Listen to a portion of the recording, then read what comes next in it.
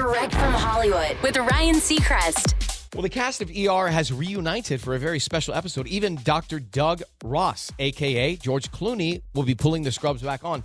It's a special Earth Day episode organized by Gloria Rubin, who played Jeannie Boulay on the series and is now president of the Waterkeeper Alliance charity. In a statement, Gloria says, "I am absolutely thrilled to be reuniting with my ER family for a cause that's so close to my heart.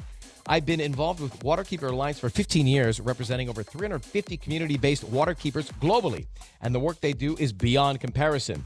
We must continue to fight for clean water, not just on Earth, but all year round." Rubin added other cast members like Juliana Margulies, Noah Wiley, Laura Innes, Anthony Edwards, and Alex Kingston will all be there. The show airs Earth Day this Thursday on Stars in the House online. That's Direct from Hollywood.